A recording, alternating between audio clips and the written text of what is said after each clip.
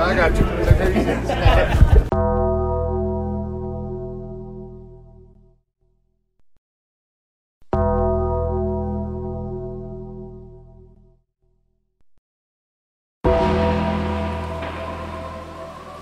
All right, creatures of the night. Welcome to Talking Taker, episode 136 of our encyclopedic exploration, digging up the career of the greatest professional wrestling character of all time, The Undertaker. I want to thank you for joining us for yet another round of Dead Man Talking. My name is Alex Dorio.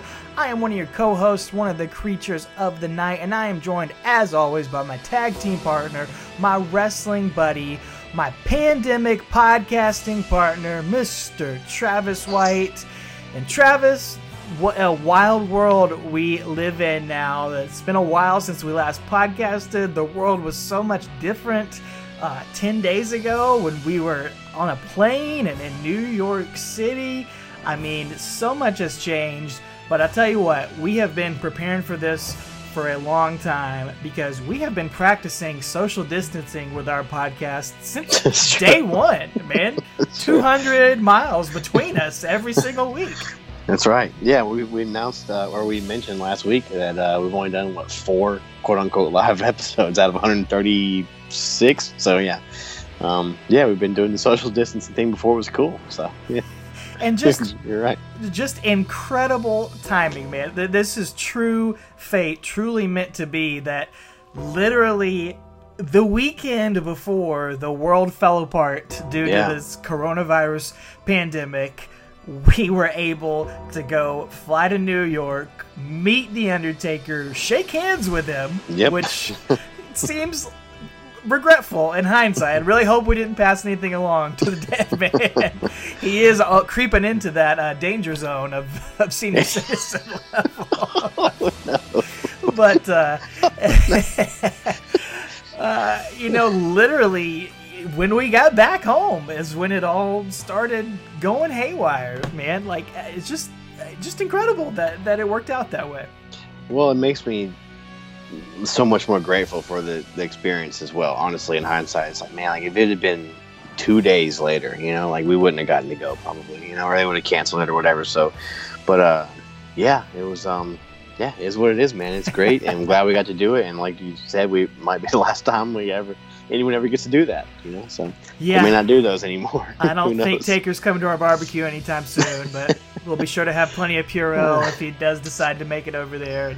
And we'll keep it under 10 people. But no, in all seriousness, I mean, it is a crazy time that we're living in. I know people have uncertainty with the virus itself. A lot of people have uncertainty with their jobs right now, and people getting laid off and everything. We do take that very seriously, and we want to continue to do this podcast. And for the few of you that are out there listening, we hope it can provide a little bit of relief, a little bit of a break from all the news and all the insanity out there, a little humor, a little just a little bit of excitement and fun amidst all this craziness. So we're going to keep on plugging along with all that, keep on doing that, and we're feeling well and healthy. And like I said, we're millions of miles or hundreds of miles apart, so not breathing on each other or anything like that.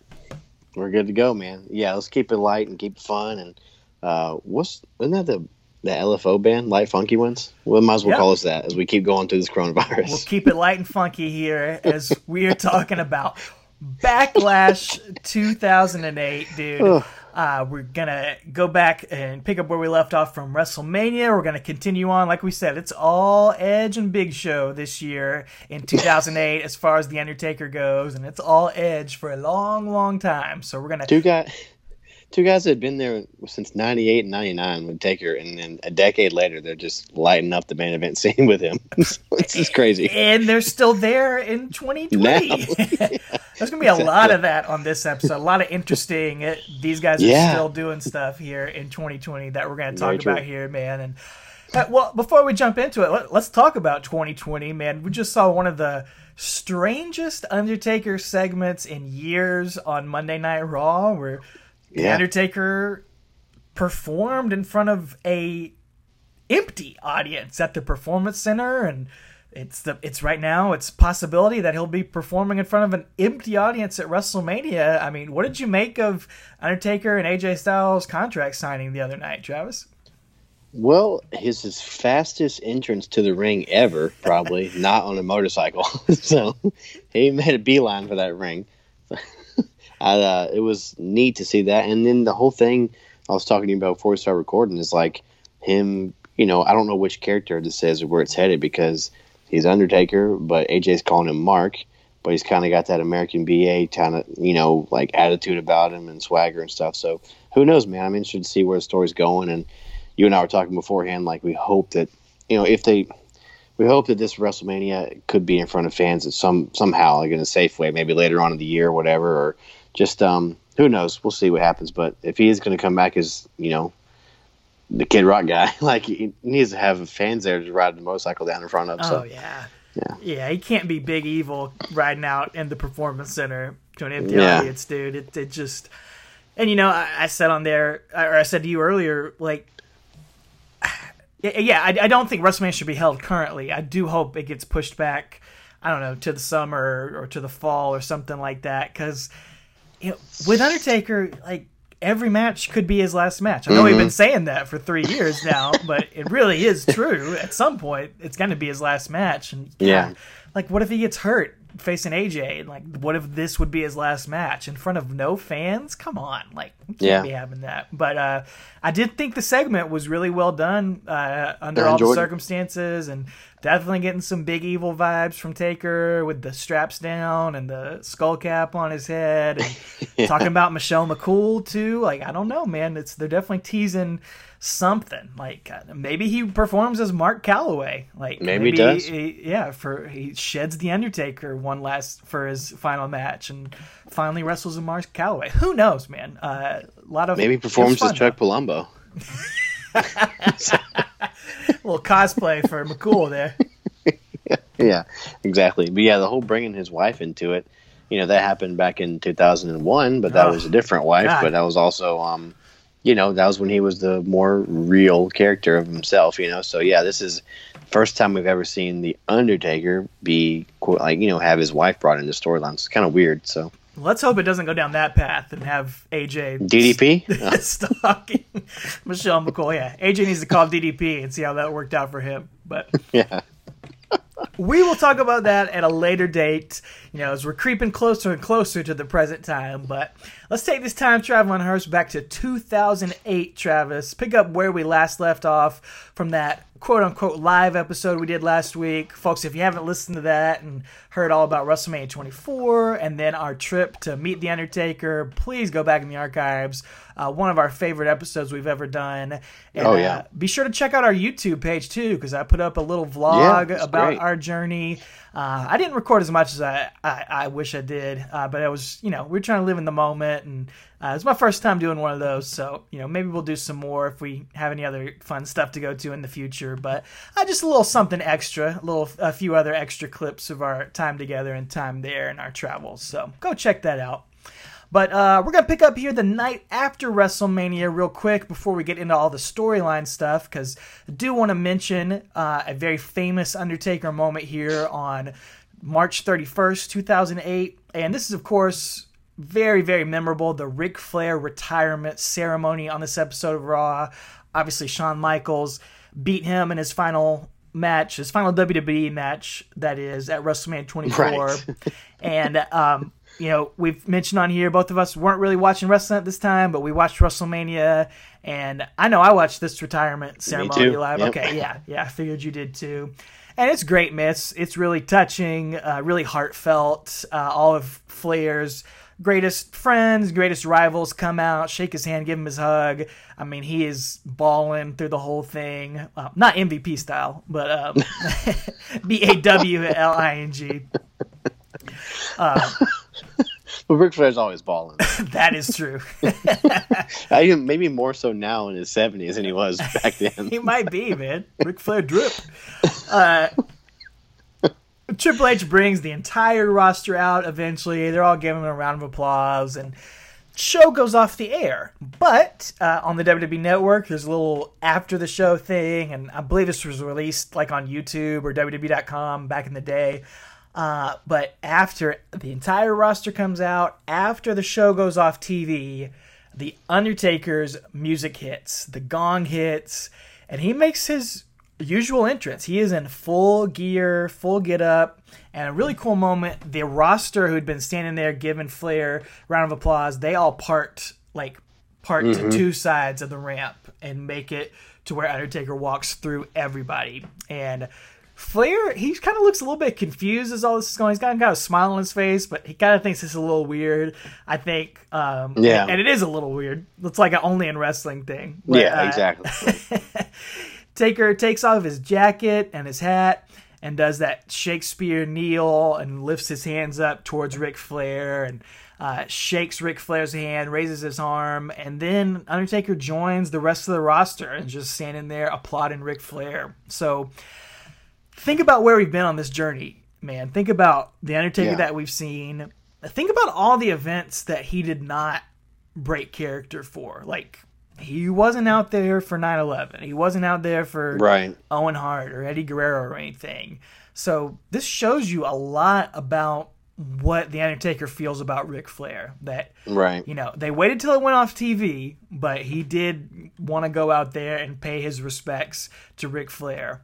So shows you that commitment that Undertaker has to his character. Yeah, exactly. Shows you the respect that Ric Flair has in Undertaker's eyes, and it shows you the respect that the rest of the roster has for Undertaker too, that they all parted to the side for him, and that they all made sure that he went on last and had that moment with Flair. So because he doesn't even have much of a history. I mean, they had the stuff in '91 with him helping him win the title, and then they had the match at WrestleMania. But other than that, they really didn't cross paths. Made two major occasions, and separated by a decade plus. So it's very, but again, like you said, he's just earned that credit and the goodwill with everybody. So it's pretty cool to see that. And you talking about stuff him then not breaking character over the years. He didn't even break character in Kuwait, man, when he was champion. That's right. That TV show. Well, that's why this thing in 2020 is so novel, because he's the same guy, but he is breaking character. So but we'll get to that eventually on episode 694. Whenever he stops wrestling. Man. Got a ways to go. But so I'm sure everyone out there has seen it, but on the rare chance that you haven't, definitely go seek that out. I think it's on that after the show.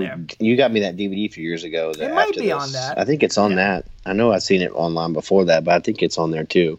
If not, I've seen it somehow. But I remember that night like it was yesterday, but I did forget about covering it when we we're going through our notes here. But anyway, that's going to take us on to the next ride. So that's going to be SmackDown, April 4th, 2008. So it's the first SmackDown after WrestleMania here. And Edge and his cronies, La Familia, come out there. I guess they're called that at this point. Are they?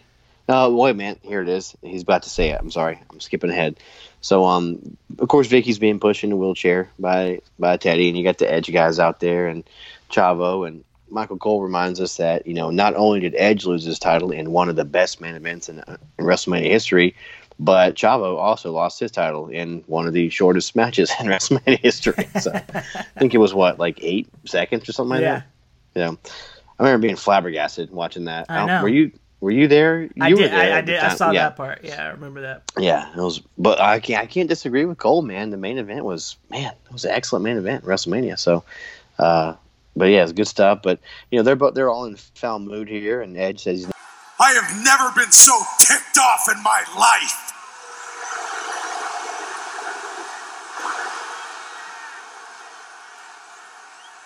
I stand out here and I feel naked.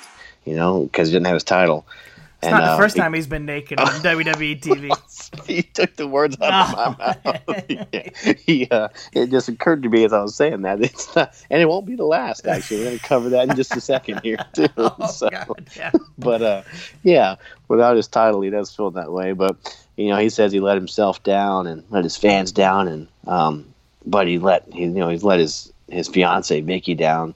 and that's the most important thing. And he's just getting huge "you suck" chants, which I love, man. It's just crowd is crapping all over him. He's just such a good heel.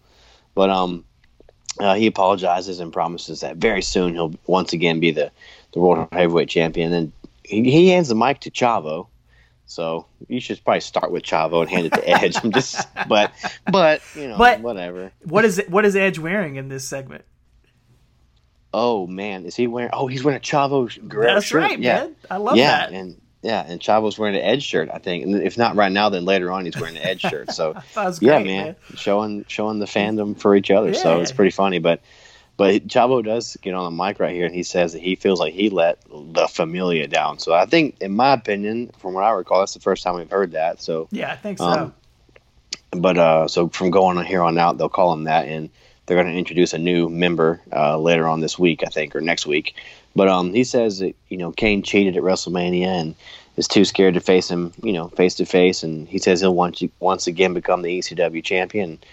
And Vicky then gets on the microphone, and before she even gets to speak, she's just getting drowned in booze. And she says, like I think you mentioned last week or the week before, that she started that "excuse me" thing, but it hasn't really become what we come to know it as. But right here, I really noticed it. Like she's like, "Excuse me," and they're just ramping up the booze and "excuse me," and it's just, man, I love where it's headed. Because I remember that scene with her and Cena and Ziggler.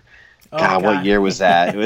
And like John Cena's just a little dying laughing, like because the fans won't stop. Like that was what 2010 or 11 or 12 or something. I don't know. Anyway, it's hysterical to me. I know where we're headed with this "excuse me" stuff, so it's cracking me up. But she says it's her pleasure to announce that they're both going to get their opportunities again at Backlash. So kind of reminded me again of 1997, where just the night after the pay-per-view, it's like, oh, here's your main event. So we're going to get, a rematch of Chavo and Kane for the ECW title and a rematch of Edge and Taker for the a match at Backlash, which, again, I mean, he lost pretty fairly, pretty definitively to Undertaker, but, he's got the heel GM in his back pocket, so Edge's going to get that. So it makes sense.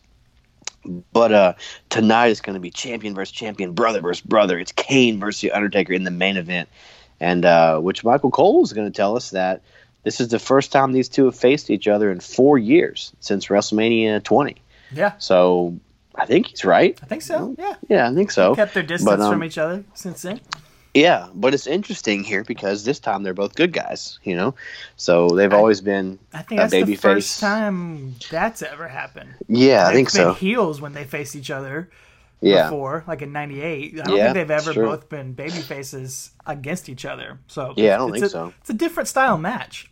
It really is, man. It really is. So I do like before the actual match happens, there's this real tight close-up of Kane's face backstage, which is always terrifying because he just looks ridiculous with the half haircut and the contact in. And all of a sudden the camera zooms out a little bit and Taker just walks up and kind of glances at him and nods and then walks on by, and Kane just watches him leave. So, there's still that, they have such a rich history. You can do something small like that and it means something. If this was like Colin Delaney and Trent Beretta, it wouldn't have mattered, you know what I'm saying? But it's these two guys who have such a history. So he's like, I apologize. I got you. Exactly. I got you. I apologize for bringing those two guys' names up just a second ago. Please forgive me. But the match it's a pretty good match. It's a lot different, like you said, and Cole and Coach are wondering during this match, I wonder if they wrestled each other when they were kids, and they, great question. You and your brother did. We absolutely did. I just tagged him in a Facebook thing the other day. It said, if your brother never put you in the Walls of Jericho, which I would call Lion Tamer, is he really your brother or something like that? And my brother put me in it pretty much daily, on a daily basis, back in 96, 7, 8, 9. So I put him in it and got him tapped out one time, and he denies it to this day. But I remember it because as the little brother, the one time I ever made my brother lose to me was I had him in the Lion Tamer pinned up against the couch, and he could not bend out of it. So I had my knee shoved in his back, and he tapped, and that's my favorite victory of all time, probably. my big brother tapped out in the Lion Tamer. So he beat me nonstop. So I love it. That's a little side note there. Yes. Sorry. That's extra credit for you guys. But anyway, this main event, is, it is what it is. Like I said, they kind of start slugging away at each other and really amping up the physicality and stuff. But of course, he gets ruined because Edge, Hawkins, and Ryder and Chavo run in and attack him, cause a double DQ, and they take him out and pose over them. But then Kane and Taker do the double sit-up spot to him, which is always neat to see them do that when they're on a tag team or whatever. But they double choke slam Edge and Chavo, do the throat slash, and then give their opponents for Backlash a tombstone at the same time. So stereo tombstones, these young up-and-comers, Kane and Undertaker, standing tall at the end of the night, holding their titles in the sky, which is just pretty cool to see. And again, they're the big baby faces walking out of Mania, so it's neat to see them, getting, to stand tall here as we kind of enter the next quote-unquote season of wrestling. So, and just one other thing that happened this night is that there was Natty Neidhart makes her debut, which is just crazy to think about that she's been there for 12 years. Yeah. Like, it's just nuts, man. So she's young here, but she's not old now, but she's very young here, and I think she was Victoria's like mystery tag partner or something like that. So, which I forgot Victoria was there this far in her career. She was there for a lot longer than I remember. She was there a long time. But yeah, Natty Neidhart makes her debut, and talking about people who are still there today. Still there. Yeah, that's going to be the story of this episode. I mean, she's a Hall of Famer for sure one day. Oh, yeah. Victoria should be too, for that matter. But I love me some Victoria. Absolutely. SmackDown the next week, April 11th, 2008. A lot of times they'll show the graphic at the start of the show with the main event to get you hooked. They got that make you tune in. Absolutely. You want to stay tuned for the next 2 hours. And who wouldn't be hooked with this main event, Travis? The Undertaker, the World Heavyweight Champion, in the ring with Biscuits and Festus. This really happened. I saw this and I was like, you gotta be kidding me. Like, why would they advertise that? To make me tune in. A match for the ages. Man. This SmackDown... Go ahead. I was gonna say Taker faced Kane last week, and he's facing fake Kane this week. That's true. May 19th Kane. This SmackDown is off the rails, man, because they got some ridiculous segments with Edge and Vicky. They're having a spa day, going to relax. They've had a tough couple weeks since WrestleMania, so Edge and Vicky go relax. Also with Teddy Long. He has to stand there and just watch every segment. So first they're getting a couples massage and Teddy's just sitting in the background. Then they're getting matching facials and pedicures and for the same ladies, the Rent-A-Cops or the Rent-A-Masseuses. Like they were so bad. They were such bad actresses. It's all ridiculous. In one service there. I'm sure it is. And Edge is getting Strawberry Fields Forever as his pedicure, as his toenail color or whatever. And Teddy Long is just disgusted by all of it. Baby, it's the simple pleasures in life. It's the simple things that I never would have thought of for myself that you've opened my eyes to today. Whether it's massages or steam baths or matching pedicures. And you know what? You're right. It does take a real man to pull off Strawberry Fields Forever. Strawberry Fields Forever and matching pedicures. And we actually get a camera view that is inside Teddy Long's eyes at one point. Like the camera cuts to his perspective looking down at Edge and Vicky somehow, man. They invented this new type of camera. I guess they embedded it in his glasses or something. I don't know. Maybe like Minority Report or something. I don't know. Weird. Later on, Eve Torres is talking with Jesse and Festus, or just Jesse, really. He's the only one talking. And Jesse is just at a loss for words for all of this. And he's, their whole gimmick is he always says, I've never seen Festus looking like this. And then they cut to Festus and he looks exactly the same as he always looks. Which, bravo to Mr. Gallows' commitment to this role, dude. Put him in the Hall of Fame just for the way that he maintained this character. It's Undertaker levels of maintaining his character, I would say. Yeah, absolutely. And can we just talk about for a second? You know how old he is here? Tell us. He's 24. Outrageous. He looks 44. He looks awful. We're 34, and he looks at least a decade older than us. Oh, yeah.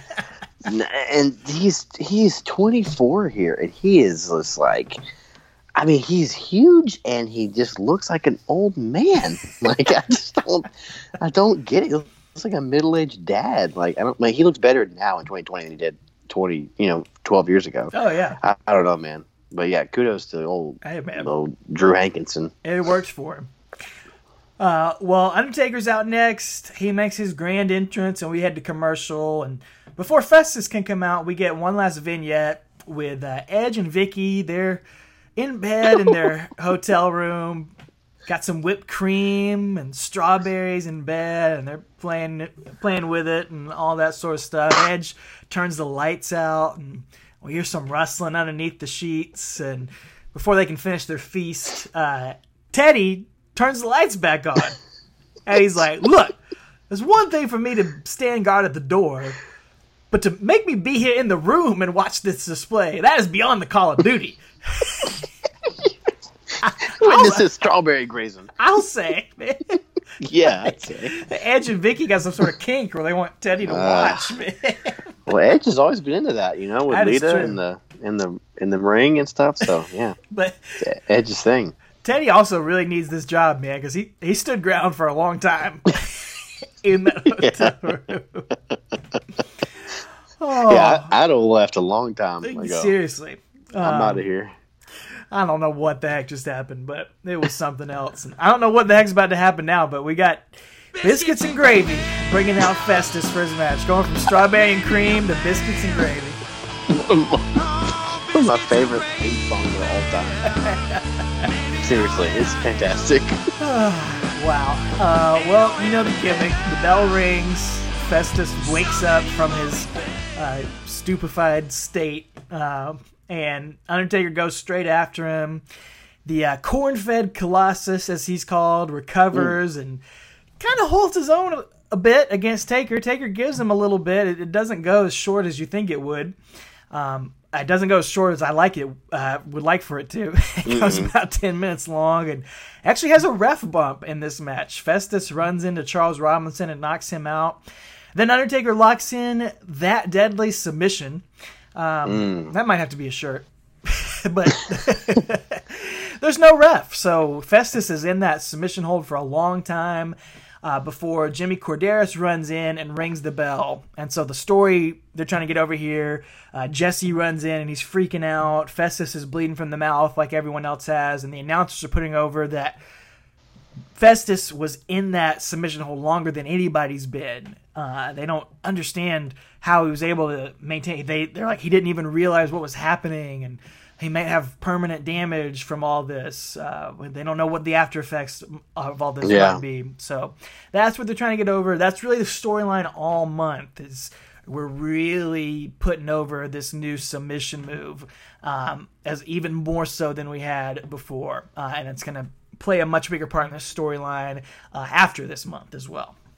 Right, but it's funny because as I'm watching this, I don't remember these episodes. I remember the WrestleMania match, and I knew he was facing Edge at Backlash, but I didn't really watch. We've mentioned we don't really watch. I was paid more attention to Raw than to SmackDown. So as I'm watching this the other day, I'm like, did we just take a week off from storytelling, like to just have this? Like, what was this whole night? Like, it starts to make sense as the rest of the couple weeks go on with Edge taking time off, them putting Taker against these big guys to wear. Right. Like, it makes sense. But when you're watching it in a bubble like I am here, I'm like, what just happened? This is like, what is wrong with this night of SmackDown? Yeah. It doesn't make any sense to me. I think they say at one point, they might have said it after this, but they said, Vicky's stacking these I think monsters it was the week like after Festus against Undertaker to wear him down. But yeah, it is definitely weird if you're watching it at the time. In a bubble for sure.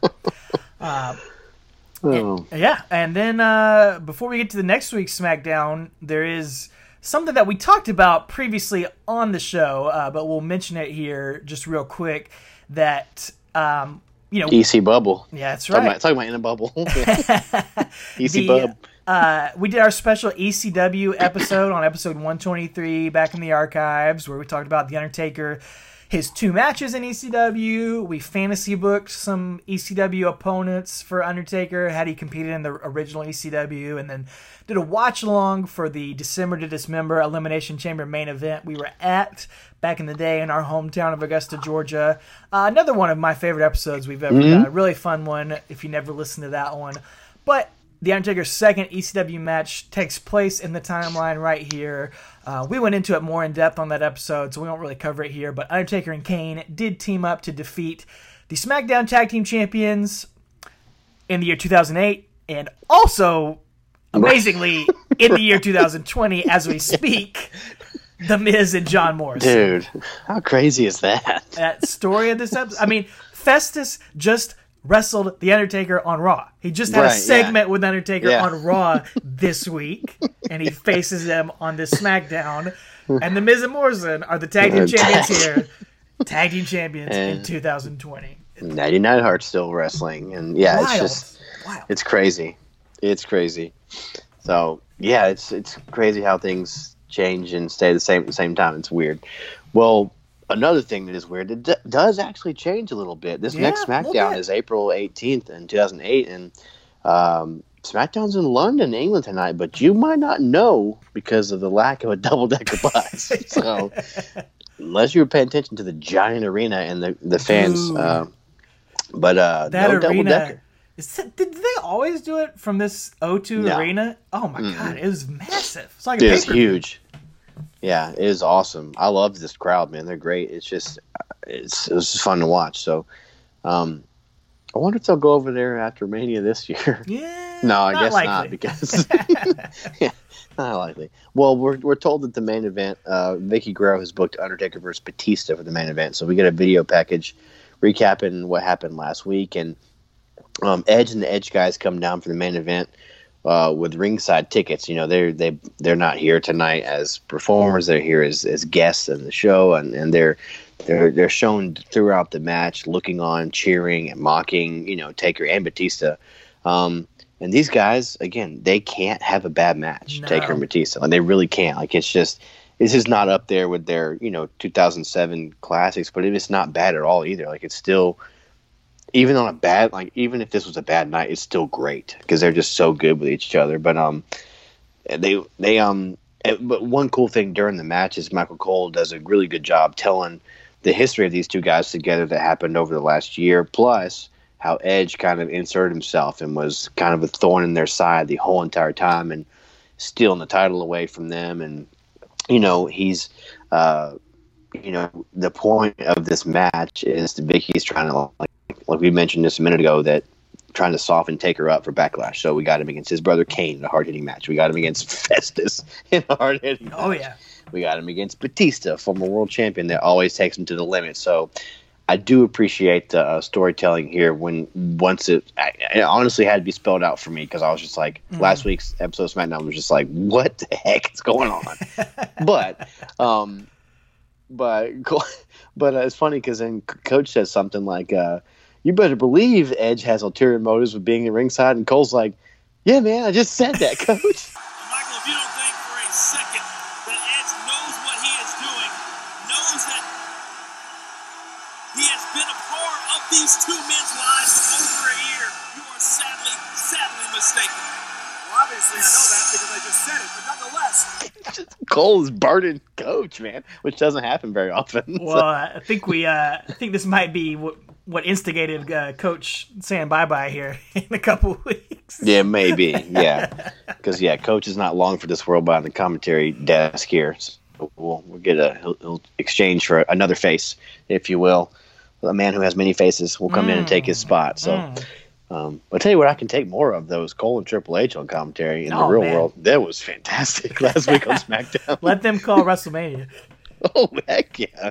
So, but anyway, these back to this match, Batista and Taker spill to the outside, and they don't make it back in for the 10 count. So it's a double count out, which is fine. It's, even Steven. They wind up fighting, of course, right in front of Edge, and then Taker just completely unprovoked grabs Edge and just yanks him across the barricade. Yes. Edge was just minding his business, man. Yeah. Didn't interfere, didn't do anything. Affliction t-shirt, just clapping along. And Taker just grabs him over there and throws him in the ring. and starts beating him up. And then Batista's still trying to fight Taker as well, and they both are in the ring together and trying to put Edge down when Chavo Guerrero runs out, and his new bodyguard, who I believe was introduced on this SmackDown we just, or the ECW we just talked about, Bam Neely. Who? So, yeah, Bam Neely, yeah. I think he might have been, he might have even made it to the video game that year. I don't know. But he sucked. Oh, yep. Bless their hearts. He was terrible. But, anyway, Taker and Batista make short work of Hawkins, Ryder, Chavo, Bam Neely as Edge scurries away. But they, he pretty much take out the rest of La Familia. So, and then Vicky is wheeled out by Teddy, and she says, Who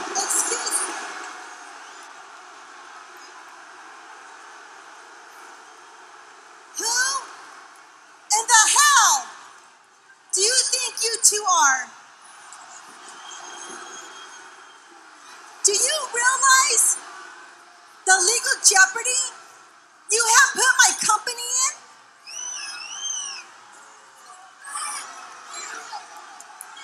I mean, Edge, Hawkins, and Ryder were simply members of the audience watching your match.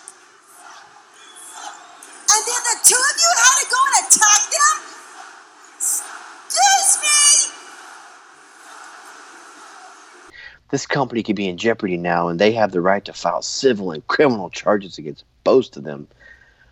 But then she completely just poops on her own threat and says, but that won't be necessary. Because next week, Batista and Taker will face each other for the World Heavyweight title, and the winner faces Edge at Backlash. So they stare each other down in the ring as they anticipate what's happening next week. So I liked her threat, but it was completely empty when she just completely craps on it 2 seconds later. So yeah, and it didn't really do anything for the whole point of the night. But yeah, right, whatever. But it's still fun and still getting more Undertaker and Batista. So always up for that. Yeah.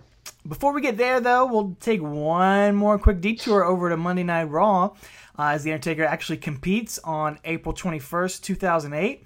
This is a 3-hour special Raw that's got a King of the Ring tournament on there that ends with William Regal and CM Punk, and William Regal wins. And I was so sure it was going to be Punk that night. Oh, man, I was so upset, but William Regal did a great job as the heel, as the King of the Ring as well. And man, it seemed like he was set up for like a real main event run, but kind of had some personal issues getting in the way of that, sadly. Yeah, I think like a month or two later, he was gone for a while. And I mean, he's always great, man. Oh, he's absolutely. Great. But Punk had the Money in the Bank this time, too, so that's why I thought he would win this King of the Ring, be Money in the Bank, King of the Ring, kind of keep pushing up toward that main event scene, but we'll get there eventually. So, and then after Hillary Clinton wrestles Barack Obama, I'm sorry.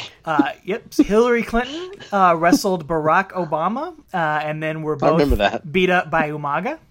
Mm-hmm. God, I can only hope we get a Joe Biden and Donald Trump match on Raw here in the next few months. Jeez. You know, they also actually had the real Hillary Clinton, the real Barack Obama, and the real John McCain on this episode of Raw doing promos. And yeah. They actually got Barack Obama to say, for the American people, I've got one question. Do you smell what Barack is cooking? 2020 is weird, but 2008 was pretty weird too, man. It was. I don't know if we'll be seeing the same thing here with these candidates, but who knows? No. Long way to go. Trump's a Hall of Famer. Just be true. Back in action. The real reason we're covering this, the main event, is a big 8-man tag, co-branded with Edge, Chavo, Randy Orton, and JBL on one side against Cena, Triple H, Kane, and The Undertaker on the other side. So this is sort of a hybrid of all three of the world title matches happening at Backlash. So you got Taker and Edge facing each other, Chavo and Kane facing each other, and then the Raw main event is a fatal 4-way with Triple H, Cena, Orton, and JBL. So, big mega main event. As you can imagine, there's a lot of action, a lot of fun here, a lot of entrances that ate up a lot of time. Golly, yeah. Edge actually ends up getting the win for his team as he spears Kane. But then after the match, that's when everybody runs wild with their finishers and keeps fighting. Yeah. Everybody spams them. Cena FUs Edge, Triple H pedigrees. Goes for pedigree on Cena, but JBL hits a clothesline on Triple H. Orton hits an RKO on Cena. Orton and JBL are staring each other down, and then Undertaker, he's going to be the one that drops the hammer. He goozles both these guys, double choke slams them, and he gets to stand tall as the show ends. And he also gets the last entrance out of anybody, too. So, again, just pointing to his role in the company and the respect that all these guys has for him, because six megastars and Chavo, and then Undertaker gets to be the last guy to make an entrance. Yeah, and I personally think Chavo deserves a Hall of Fame. Chavo's great. Not for his, maybe not for his. I don't know. I liked him better in WCW than anything he ever did in WWE. But I love Chavo. But yeah, you're right. He's not. We've talked about him on the show. He's not gonna. He wasn't Eddie. Eddie was the star, but he wasn't a main eventer. Still, it is. Former ECW champion. So true. Just like Big Zeke, like we talked about last week. Sure. But no, yeah, that main event was stacked, and then there was Chavo. So, but anyway, that's going to lead us to the go home show for Backlash. So again, just a short, month. Usually, these April months are usually pretty short between pay per views, which is good for us sometimes. But go home show for Backlash, April 25th, 2008. They recap the last couple weeks of what's going on, and again, they really wrap it up in a nice bow here and present it as, Vicky and Edge's big plan is to put Taker through tough opponents. The show opens up with, I think it's just like after the recap, it just opens up and La Familia and Edge are in the ring already. So they don't even see their entrances. They're just already there. And Edge asks, he's like, can you feel it? Can you feel the excitement in the air? Because, there's a big title match in the main event tonight. And so, he's excited, and he says that, Vicky announces that tonight's main event, not only is it Batista versus Undertaker for the World Heavyweight title, it's now a no disqualification match. Ooh. And Edge, add a little more stakes to it. And Edge calls her a genius for making that match. So he says, you guys can use whatever you want to beat the heck out of each other and get the victory. But this Sunday is more exciting, though, since now we're going to have a new World Heavyweight champion crowned and a new ECW champion. So he's guaranteeing that he and Chavo are going to win this Sunday. And then CM Punk's music interrupts, and he comes out, and it's not, who was it? It was Killswitch Engage or something like that. Was that who it was back then? Yeah, he hadn't. I guess 3 years later he'd get, or 3.5 years later he'd get his Cult of Personality music. But dude, this I was going to mention too. Orton still has the hey. Yeah. I forgot how long he had that. I thought he had the voices music for way longer, but I think he gets voices in when he's feuding with Triple H before Mania. It's when he starts punting everybody in the head. And I feel like he gets that around that area. I don't really remember because I wasn't watching this religiously right now. But anyway, but it was surprising how late in the game he had that. Yeah. So. But yeah, Punk comes out and Edge pokes fun at Punk for losing to Regal in the King of the Ring tournament and says he came up short and he might as well be called the Queen of the Ring. So, yeah. There you go. Although... Why don't they do Queen of the Ring? Oh, I thought about that last year. They should do a Queen of the Ring night. Yes. They could do it on NXT or something even, do Queen of the Ring and have Charlotte win it. How have they never done that with this whole women's revolution, man? I have no idea. It should be something. I mean, it's not hard to write it. It writes itself. It's not hard to book or hard to think of. But although I thought Queen of the Ring could have gone with Rico too, because he had the Duchess of Queensberry match back at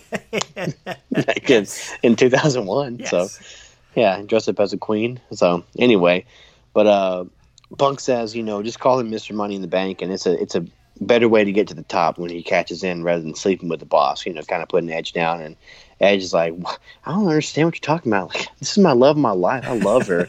He's going on, and Punk's like, dude, that's gross, and it's not something I even want to understand.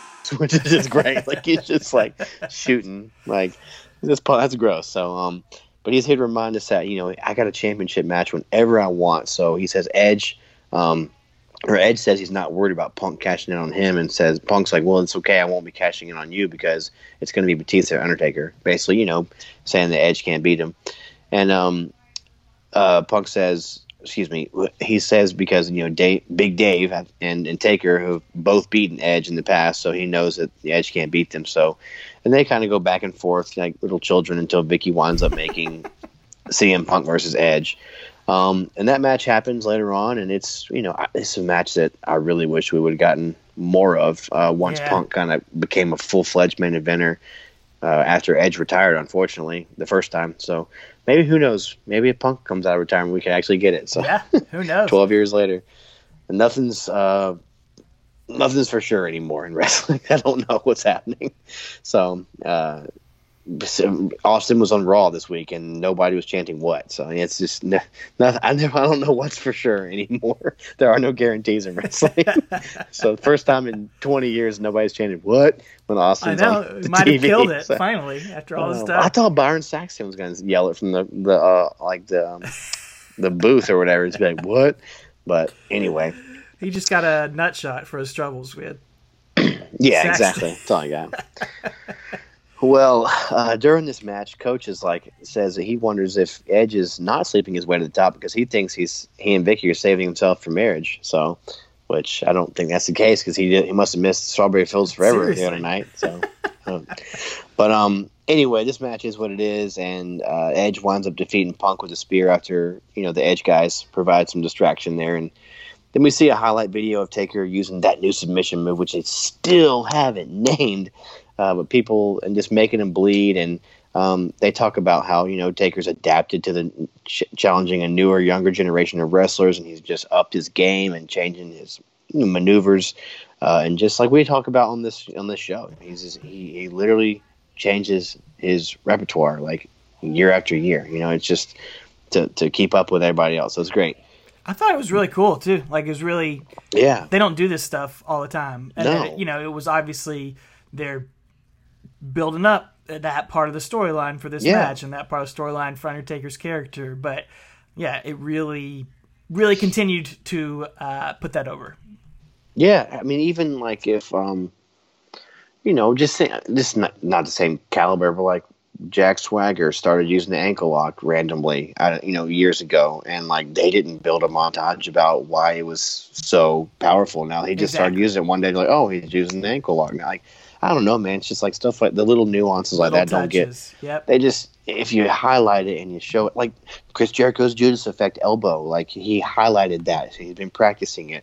It's just a stinking elbow. It's not impressive at all. But because they built it up for AEW and New Japan, it means a lot. And when he hits that elbow, he's going to win a match. So, and that they can still do that, right? And so I don't know why WWE glosses over that stuff. But back here they didn't. And like you said, it really puts a spotlight on it. And we had the benefit of hindsight knowing where this match is headed, but it puts over the kind of the definitive nature of that move. When that move is on, boom, match is over. So, and that just it goes to show you the power of storytelling with wrestling exactly too. Like it doesn't have to actually hurt. It doesn't have to be a Canadian destroyer off the top rope. Like it doesn't legitimately almost have to kill somebody. Like the Hell's Gate. Like, spoiler alert, it doesn't really hurt that much. The Judas Effect doesn't really hurt that much. Right. But the way that they sell it and the way that they build it up and the way they turn it into something, that's what wrestling is supposed to be. It's supposed to be fake. Look at the people's elbows, the stupidest move in the history of the planet. It's one of the most over moves of all time. Exactly. And it was a joke. Like, it started out as a joke, so whatever, but anyway, yeah, Batista and Taker, great main event here, no DQ. They're fantastic, and they really build up to an ending where they're trading these huge signature spots and finishers for near falls. Taker grabs the steps and tries a tombstone Batista on it. Batista reverses into a nasty spine buster on the steps. Just seeing Taker take that move on the steps, made me hurt, man. Like, it just, I don't like when anybody takes a move on the steps, but it was pretty painful looking. Great sign in the crowd that says Big Daddy V or BDV, the MVP of SmackDown. So BDV. Yeah, I don't know where this guy's been all my life, but I love that fan. So good stuff, man. Good stuff. But as Batista's about to go for the Batista bomb, suddenly Shawn Michaels comes in out of nowhere with the sweet chin music and kicks him right in the chin. and HBK leaves, and Taker hits a tombstone and pins Batista for the win here. So Taker's really selling this war he's been through, though. He's really playing it up like he's been softened up over the last 3 weeks or 4 weeks. So that's going to come into play in the match we're going to cover in just a second here too. So Cole says the Edge is going to pick Taker's bones dry in a couple of days. There's not much left on the bones here. So, and again, HBK ran in because he's facing Batista on Sunday. So. Yeah, it all makes sense. It all comes together, and it all leads to Backlash 2008, the 10th annual Backlash. Kind of weird. Yeah. But I know you and I both never have seen a second of this one. So I went back and found the sign. The sign actually said for BDV MVP equal ratings. So even better. Even better, yeah. That guy in the crowd was here to see BDV and MVP. That's great. I hope he got his money's worth. I don't think he did. I don't think BDV was on the show anymore. But yeah, I don't think he was. Yeah, what happened to him? He's gone. Like, I don't know, man. I don't know. I haven't seen him. So, yeah, as I was saying, neither one of us ever seen a second of this one before. And the opening video, like you said, we got 2 main events tonight. Really 3, because they're building up HBK and Batista as a main event. And that's about to start that famous storyline that HBK and Jericho have, that Chris Jericho always talks about being the favorite story of his career. It's interesting. It's paralleling the Undertaker Edge storyline. They're both going to be the main stories of the summer of 2008 for WWE. And then you got Orton, Cena, Triple H, and JBL. And it's all set to that great classic tune by our boy Kid Rock, All Summer Long, the theme song to this pay-per-view. My favorite month of the summer, April.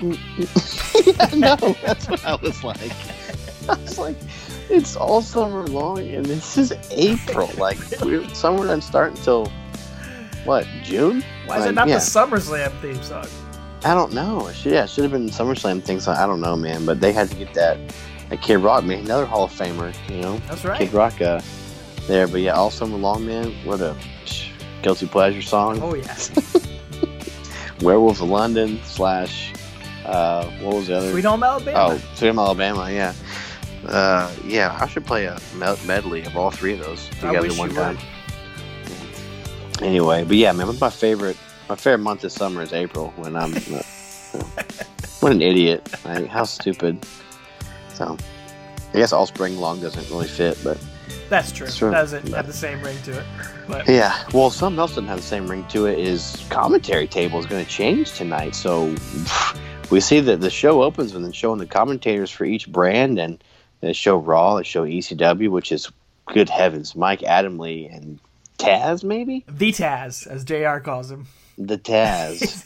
Is that what he calls him? He says Mike Adamle. AEW? No, on this show, he said. And now, ladies and gentlemen, sitting on our broadcast colleagues, Mike Adamle and the Taz.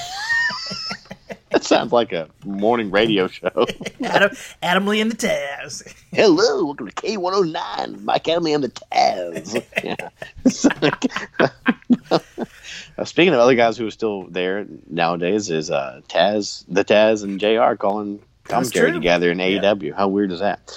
But no Mike Adamle. But anyway, then they cut to SmackDown, and we got Michael Cole, and he secret reveals our new color commentator, and it's the man of many faces, Mick Foley. Yeah. So yeah, Coach is out, and Mick Foley's here for a cup of coffee. On the commentary booth. He can't handle it because Vince yells at him too much in his ear. So I guess he yells in his good ear. Maybe he should yell. He could have turned the headset around. He should have. Yeah, I can't hear you, Vince. Sorry. I only got one ear.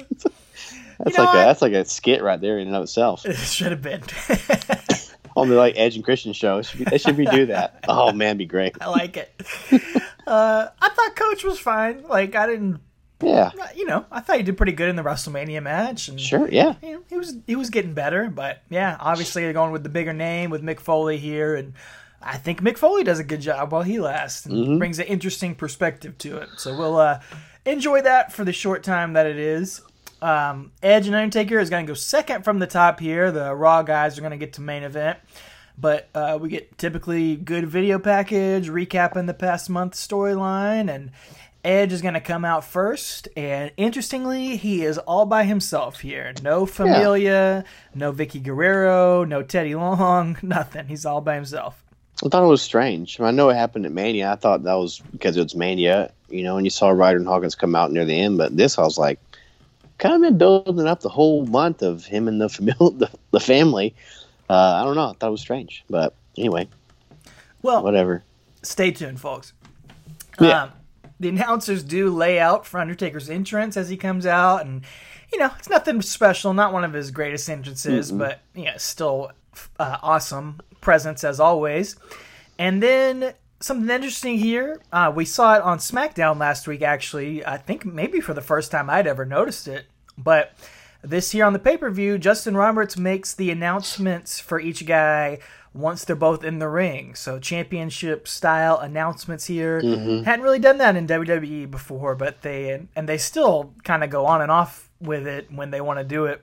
Seems like they do it in NXT pretty consistently, but I feel like they're pretty inconsistent on the main roster about when they do it a lot of times, and a lot of times they don't. Yeah, they don't do it for like the 24/7 title. Or anything, but even on paper, yeah, sometimes I feel like they do it more on the pay-per-view than they do for like a Raw or something. But yeah, right. In NXT, it's like every title gets that big championship entrance, which has its ups and downs. It's really cool. It makes it seem more real, but then you miss out on stuff like 96, 97, 98 when the guys would just run to the ring and start blasting each other. You know, like you miss out on that spontaneity when Taker would just come out and Austin would meet him in the aisleway and start peppering his face with punches. So that's a great point.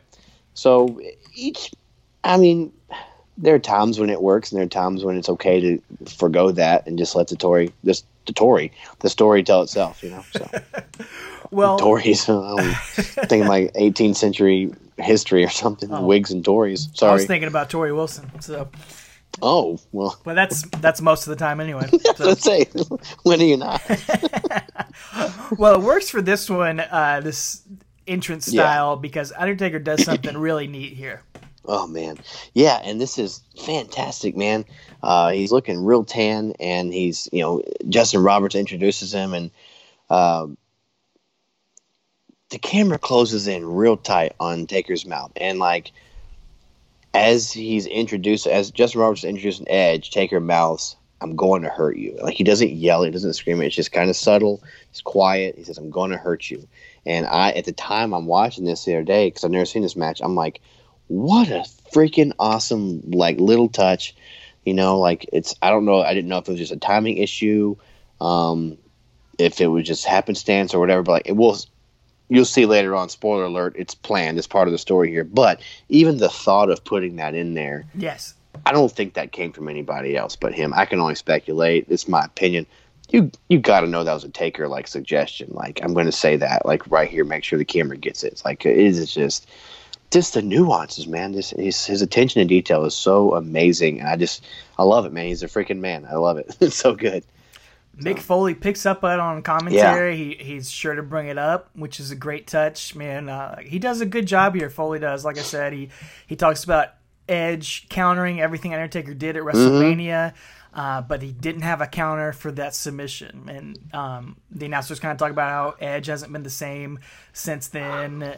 Foley, he talks about a match he had 20 years ago where he couldn't. I forget what with Adrian Street. Yes, with Adrian Street, and how he put him in some submission or something. Yeah, he never quite recovered from that submission, and how Edge is probably always going to be never going to be the same from that submission. Just a lot of unique stuff that only Mick Foley could add there. I didn't know that they named the ring ropes in Japan. One's name was Adrian, one's Street, I guess. He got in that fight and hung his ear up. So that was a stretch for a dad joke. It didn't really work. I apologize, people. It's late. That's how it goes, man. I tried. High risk, high reward. Swing and a miss. But like some stuff we're going to see here, some high risk, high reward. That's right. But again, they're starting up here, and Edge is kind of playing chicken with Taker, and Taker finally gets him and gets to lock up, and they go for collar and elbow tie up, and then Taker just shoves Edge through the ropes, and he just flies out to the outside, and it's awesome, man. I love it. He just Edge gets back up, gets back in the ring. They lock up again, side headlock, shoulder lock blocked by Taker. Edge gets back in the corner. Taker's punching him in the corner, and Foley again is putting over that new submission. And how no one's ever tapped out or no one's ever gotten out of it. Everyone taps and everyone bleeds, and so really cool stuff. Setting us up for the finish of this match. So I love what Mick Foley said too about how Undertaker has defied logic, and become stronger and faster as he's gotten older, which is why we're doing this podcast about it. Mm-hmm. He's one of the rare guy to evolve in that way, and man, he's doing so much more in these matches than we saw him doing 20 years ago. And part of that was character wise, but now he's finally let the reins off, and he's really able to do that sort of stuff. So I loved him pointing that out.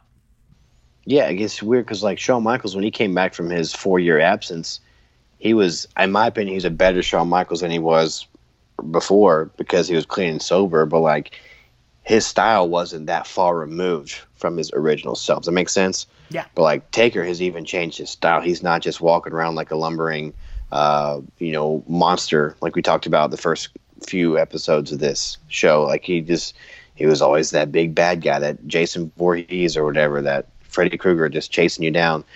He's gotten better and faster and stronger, and Foley's right. I mean, he defies logic. It doesn't make any sense, but somehow he's better. It's crazy, and he's super tan. He is. He used to be white as a sheet, and now he's super tan skinny. Man, I love it. He not getting that sting push. So no, never. He methodically works over Edge. Just dominating him, man, with this strength and these newfound skills, and just destroying him in the corner. Edge is able to get a few shots in and clotheslines Undertaker over the top rope, but Undertaker hits that perfect 10 landing, and then Edge hits a baseball slide and sends Undertaker into the barricade. Edge dives off the apron onto Taker, but Undertaker catches him, rams him into the ring post, and just tosses him all around ringside into the barricade. But every time he's going back in and breaking the count. Great spots here. He just wants to have as much time as he can to just decimate Edge. So he gets him up on the apron and starts working that apron offense. Yeah, then he hits that apron leg drop, and this whole time he's selling his back though, because like I said, Taker he's hit his back on the barricade. Edge has done the baseball slide. Earlier this week on SmackDown, he got that spine buster on the steel steps. So again, that's kind of the story here. The Edge is going to work on his lower back. So really good stuff. Back in the ring, he scoop slams Edge, leg drop, cover for 2. Edge reverses and hits an Edge-o-matic, but only gets a 1 count. So Taker's still strong enough to kick out real quick. Edge gets on offense. We're really working on Taker's lower back, wrapping the legs around his midsection, just trying to squeeze the life out of him. And Taker's fighting out here, but Mick Foley's recalling, like, Taker's got a high threshold for pain. Like, I know because I've been in the matches with him. So he's like, he can withstand a lot. So I know it's going to hurt him, but it's going to take a lot more for Edge to get him down. So, and then about that time, Taker rolls over and does those UFC punches just right in Edge's face. So.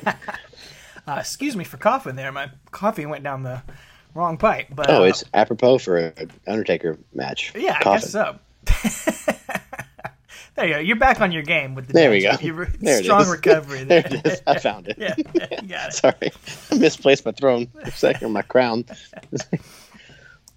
Well, Edge ducks a clothesline. He drop kicks Taker in the lower back. Gets a baseball slide into the back. And Taker's screaming in agony, writhing in pain. And Foley and Cole point out that you don't often hear that from Undertaker. And then Edge takes a page out of one of the greatest legends of our time, Scott Steiner, busts out a Steiner recliner in the middle of the ring. Dude. A camel clutch, as you might call it, but I'll call it a Steiner recliner here. Oh, yeah. He's got no sympathy for Undertaker. And Cole, in his infinite wisdom, says, Dude. This works on the back of Undertaker, right? Like, you dummy. He's trying to get Foley involved on commentary, I guess, but yeah, it's a stupid way to do it.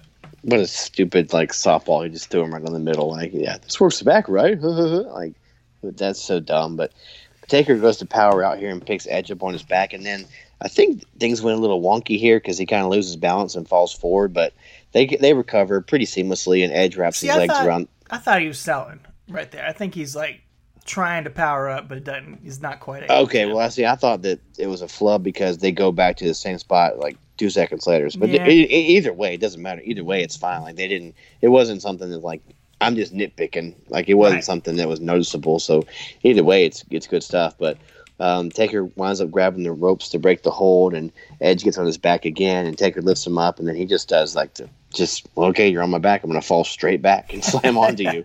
So, which is always a great way to get out of that move. So yeah, it always looks painful. I don't know how you fake that, like falling with somebody on your back. Yeah. Like I don't know how you like how do you learn to fall 20-foot ladders? That famous JR quote. How do you learn to fall safely with someone on your back? I don't know. So anyway. Both guys are up at the same time. Undertaker whips Edge into the ropes, and they hit a double clothesline on each other. They both get up, and then they double boot each other down at the same time, really putting over how Edge is kind of an equal to Undertaker. He's able to counter everything he's got. He's able to match him every time. They get up, and they're trading some soup bones with each other, some of the old yay, boo punches here. Undertaker hits Edge in the corner with a running clothesline. Edge gets flown into the other corner. Taker hits Snake Eyes, big boot, hits an elbow drop, all those moves of doom, but it only gets 2. And then Undertaker heads up top for old school, but Edge boots him down. Edge takes Taker to the top rope and goes for a superplex, but Undertaker shoves Edge down to the mat and goes for an elbow drop off the top rope. But Edge rolls out of the way. That's a big old elbow drop, man. It is, man. It's huge. Pulling out all the stops for this match here. And this gives Edge a chance to kind of just get desperate. He goes outside, rolls out, grabs the World Heavyweight title, and gets on the apron with it. And he drops it. And at the time I'm watching, I was like, oh, man, he goofed right there. But I think that was set up properly because what we see in a minute here is he did that one on purpose. But really cool. So he gets the title. He doesn't get a chance to use it as he gets goozled and drops it to ringside. So, but he reverses that choke and actually winds up dropping Taker neck first over the top rope. Gets in the ring, gets a goozle again. Edge reverses it. Taker reverses with another goozle to the throat. Edge reverses that into a side Russian leg sweep, which we don't see Edge do too often. So, gets a 2 count. But yeah, again, Foley's emphasizing how Edge has an answer for every single thing Taker's doing. He's got a reverse for the reversal. So, that's the story here. Really cool spot comes after this where Undertaker, he's kind of got Edge up for a tombstone, but or like maybe a Snake Eyes or something. He's got Edge up on his shoulders, but Edge hangs on to the ropes over towards the corner and actually unties the turnbuckle cover while he's still up there in Undertaker's arms. And then Edge scoots off Undertaker's back and kind of spears Undertaker into the corner, right into that exposed turnbuckle pad. Really, really well done there. Oh yeah, and like you said, he took the turnbuckle pad off and he threw it across the across the ring. Yes. So Charles Robinson is kind of distracted here. So Taker gets driven spine first into exposed turnbuckle, but he's the Undertaker, so he comes immediately out and clotheslines Edge. Right. And Chris Robinson, Charles Robinson, a much more level-headed Robinson brother, fixes the turnbuckle, and Kurt Hawkins nails Taker in the back with the World Heavyweight title. So he picked it up where Edge dropped it on the outside, comes in and nails Taker in the back with it. So that was good psychology there. And again, the ref being distracted, it was all really well put together, man. I just really liked how this all came together. Edge goes for the cover, gets a great near fall. Great near fall there. Both guys pull themselves up. Edge goes for a spear. It's countered into a DDT. Gets a 2 count off that. Taker sits up, signals for the choke slam, puts the goozle on Edge, and Zack Ryder pops up on the apron now. Undertaker shoves Edge into Zack Ryder. Goes for the last ride on Edge, but Edge sunset flips out of it and is trying to pin Taker, but Undertaker is able to turn that into that deadly submission move. So the crowd's rolling, they're excited, they know the end is near, and Edge is able to hang on a little bit longer than he did at WrestleMania, but finally taps out to give Undertaker the win here at 18 minutes and 23 seconds to retain the world title. But Undertaker holds on to that submission even longer. He does not want to let it go. Like he said earlier, he's going to hurt Edge, and he does. As Edge finally is let out of it, and he is bleeding from the mouth and barely moving. Yeah, bleeding from the mouth, barely moving. Vicky has been rolled to ringside by Teddy. I guess she's up out of her wheelchair. As we saw, last week we covered on the episode that she can actually get up and walk. They haven't really gone back to that storyline though, that she's actually faking this or whatever. But anyway, she gets in the ring. She's crying over him, consoling him, and just screaming about it. Hawkins and Ryder are concerned as well. The medics come out to check on Edge. The referees come out to check on him because are they? Like in WWE, are the referees like MDs?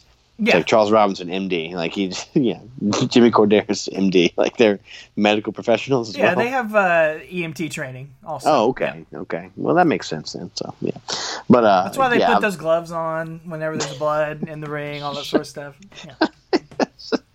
Yeah. Yeah, they might start wearing gloves all the time nowadays too.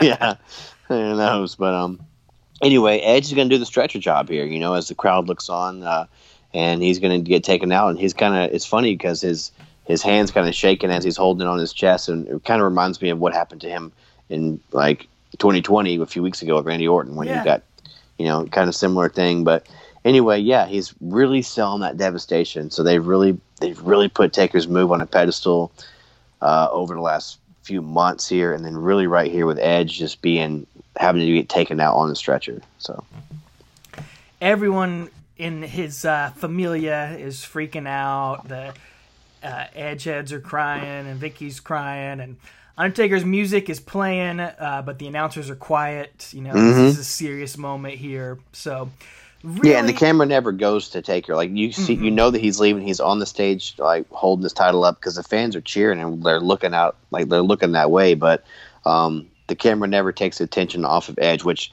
I liked they didn't do that, because you didn't need to see Taker walking away again. Like the focus is where the story is headed is based on the ending of this match right here. How Taker held on that move way too long and did what he said he's going to do. And they play a replay that says, where Taker says, "I'm going to hurt you." So still planned. I mean that proves that comment was planned, but I love the insertion of that at the beginning of this match. It was great.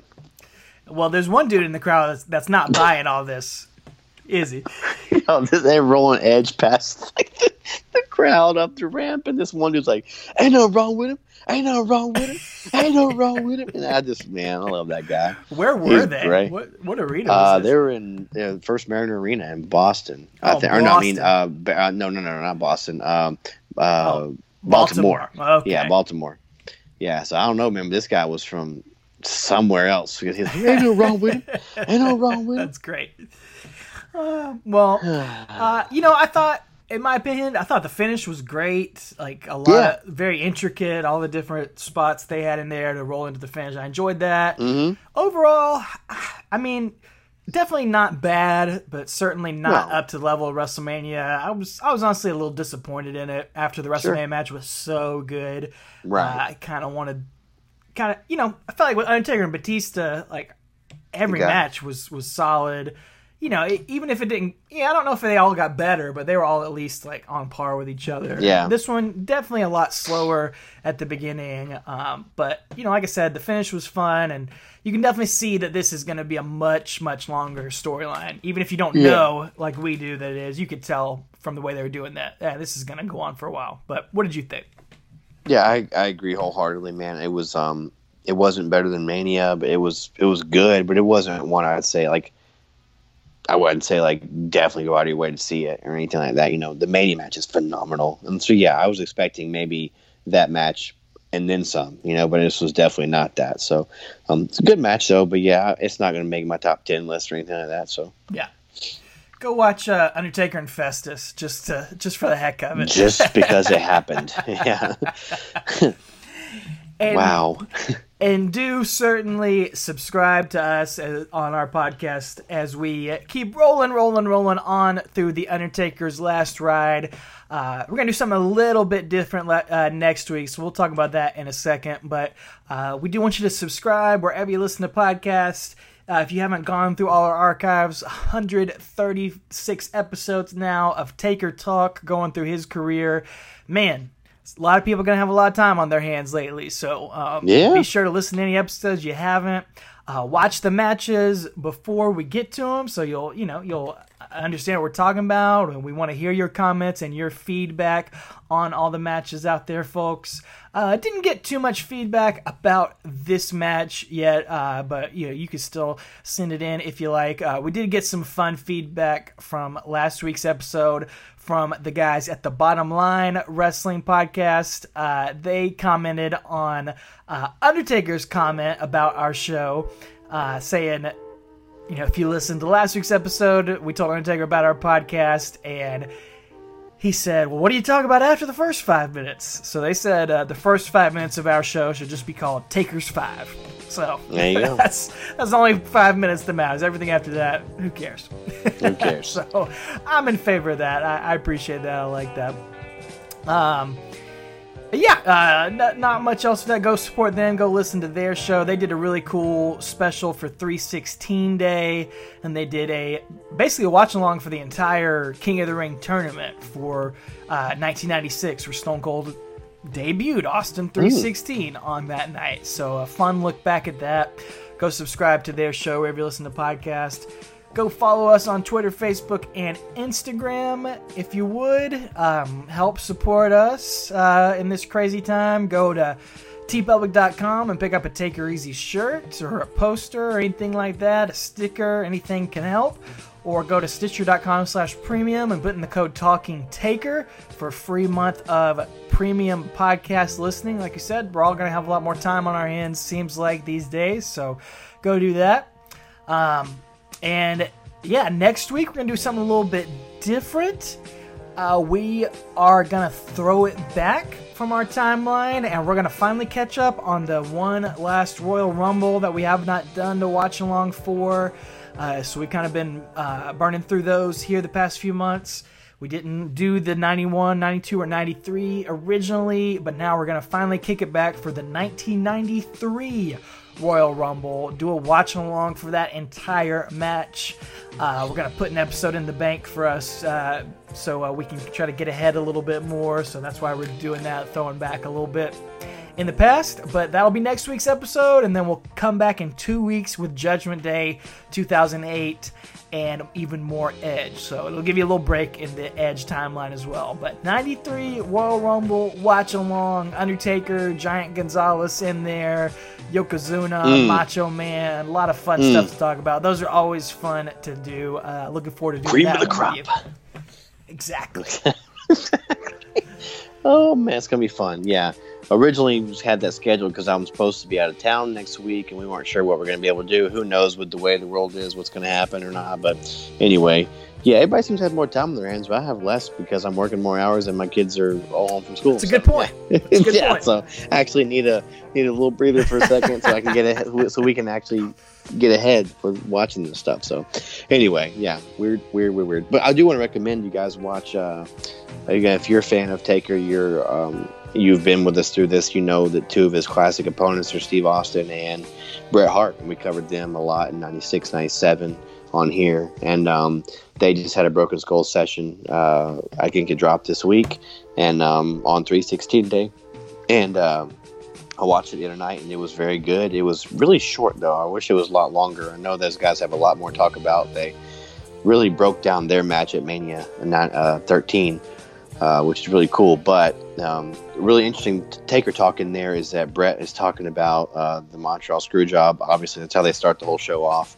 But he talks about how Taker's the one that was like, we're going to get Vince and figuring this out like after it happened. So, which I've heard that before in shoot interviews, or Bruce Pritchard talking about it, or Vince Russo talking about it, or Bret or Sean. But like he's talking about how Taker's the guy that's like, no, like we gotta figure out what the heck just happened.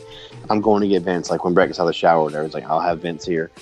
for you or whatever. So like apparently that was the Undertaker that went and got Vince and said, you need to come talk to Brett. So Wow. again, dude, he'd only been there for 7 years. Like 7 years. Because it was Survivor Series.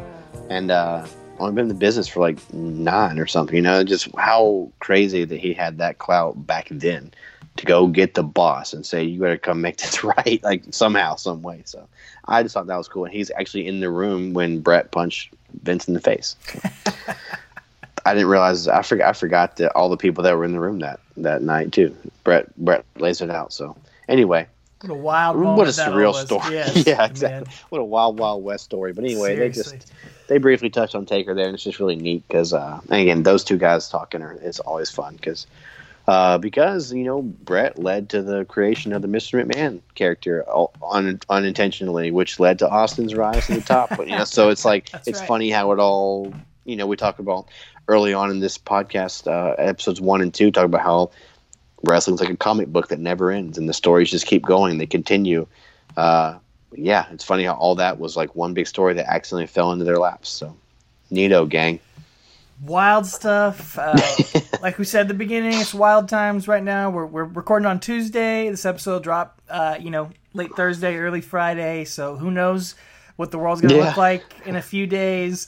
But once again, we appreciate you guys listening and your support for the show. And we're going to keep pumping them out, while we can and while everything's, good with us. So hopefully it will continue that way. And we'll continue to be able to provide you guys just a small bit of entertainment while all this craziness is going on. But, seriously, our thoughts and our prayers are out with all of you guys out there who are affected in it, whether it's through actual health concerns or through financial concerns, or whether you just got your kids at home more than you thought you would and you got that going on, because that's a real concern too. So, thoughts and prayers and out there to everybody out there. Yeah, spread the word of Talking Taker. Spread the love. Don't spread the virus. And Bingo. Listen up and be careful out there. And if you were there at the First Mariner Arena in Baltimore, if you were the guy that said whatever that quote was at the end, I forgot. Yes. he ain't hurt. Ain't nothing wrong with him. Ain't nothing wrong with him. Yeah, if you're that guy, we want to know. But yeah, if you were there that night, let us know what you thought about this match. Did it hold up to the WrestleMania match or not? And let us know. Or if you were there when you saw Festus wrestle Undertaker, we'd love to know that. So, other than that, ladies and gentlemen, in all seriousness, take her easy. Babe, your lips are so sweet. It's like your lips are the berries. As the assistant general manager of SmackDown. Oh my God. Oh. You know, it's one thing to have me stand guard at the door, but to have me stand here and witness the strawberry grazing? Oh, hell no. That's beyond the call of duty. I'm out of here. What is it? Oh, he always ruins our moments. Baby. Calm down. Don't worry about him. Calm down. Because, baby, I'm going to get you back in the mood.